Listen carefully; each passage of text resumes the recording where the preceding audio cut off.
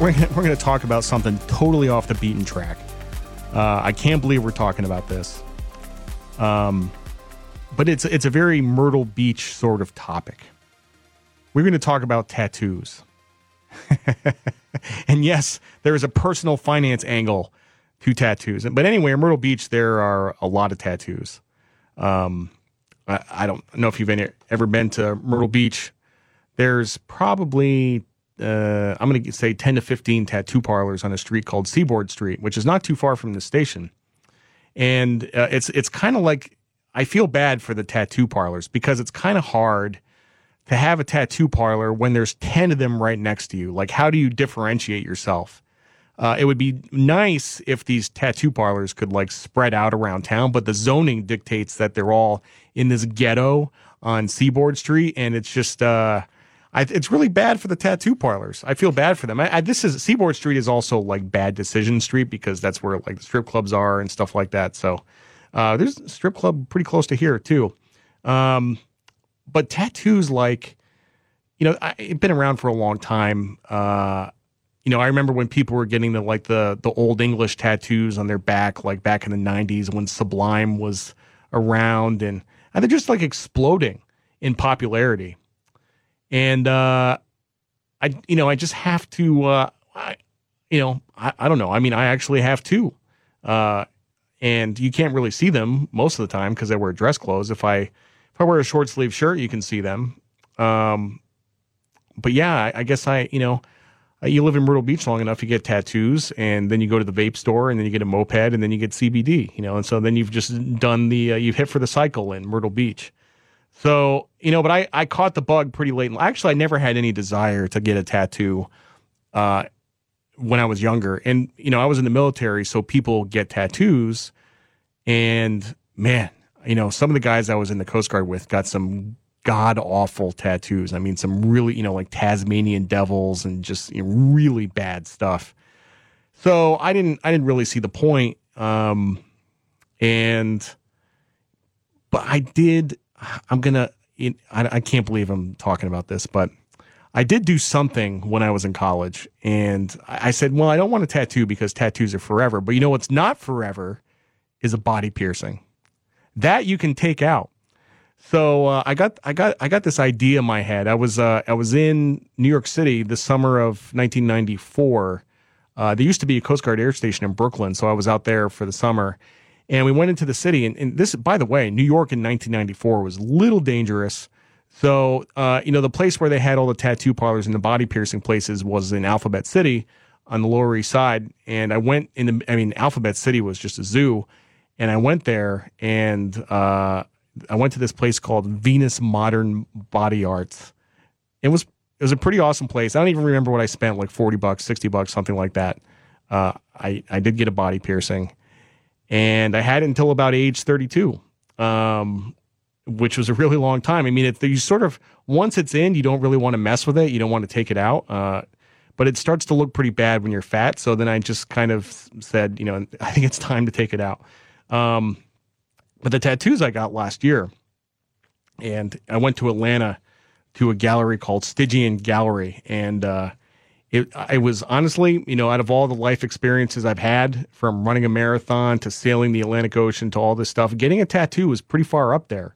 It's pretty awesome.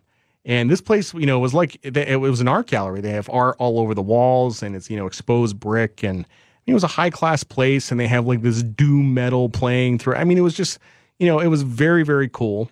And it was just a great experience. And it's also an incentive to stay in shape. Tattoos don't look so good if you're out of shape. Tattoos also have they have a reputation for being like this bad financial decision, because you see these people, and I don't want to stereotype, but you see these people who like clearly don't have any money, and they're walking around with like tons of artwork on their bodies, and they have like no cash, and they have like $10,000 worth of tattoos, and you're like, oh man, you just kind of shake your head. So, the question is, how much money do you need to have before you get, and not just like a little tattoo, but like an expensive tattoo, like something over $1,000? How much money do you need to have before you get a tattoo? And by the way, whatever you do, don't get a tattoo and put it on a credit card. If you get a tattoo, please pay cash. pay cash. The last thing you want to be doing is paying interest on a tattoo for the next 3 years. That's the last thing that you want. So anyway, this is the world's most frivolous expense, and I'm not some kind of scold. You know, I'm not like some kind of Christian scold. I'm not against them. I'm actually for them. But it's pretty far down the list of priorities. So if you're going to be getting tattoos, here's the rules. Here's the rules. You need to have no credit card debt.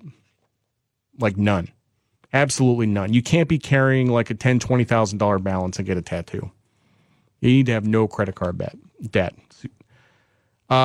Preferably no car loan. It would be good if you didn't have a car loan. I don't care if you're driving a piece of junk car. It would be good if you did not have debt on your car.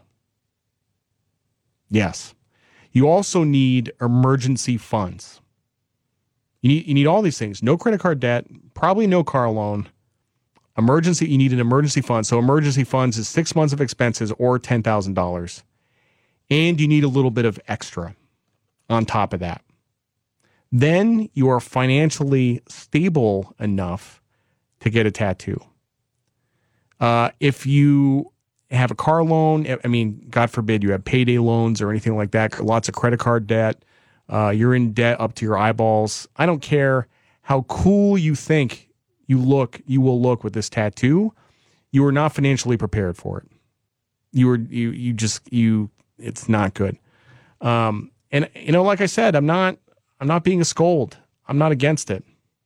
And you can't, by the way, this is another reason why you need to have all this cash, is you have to tip the tattoo artist a lot.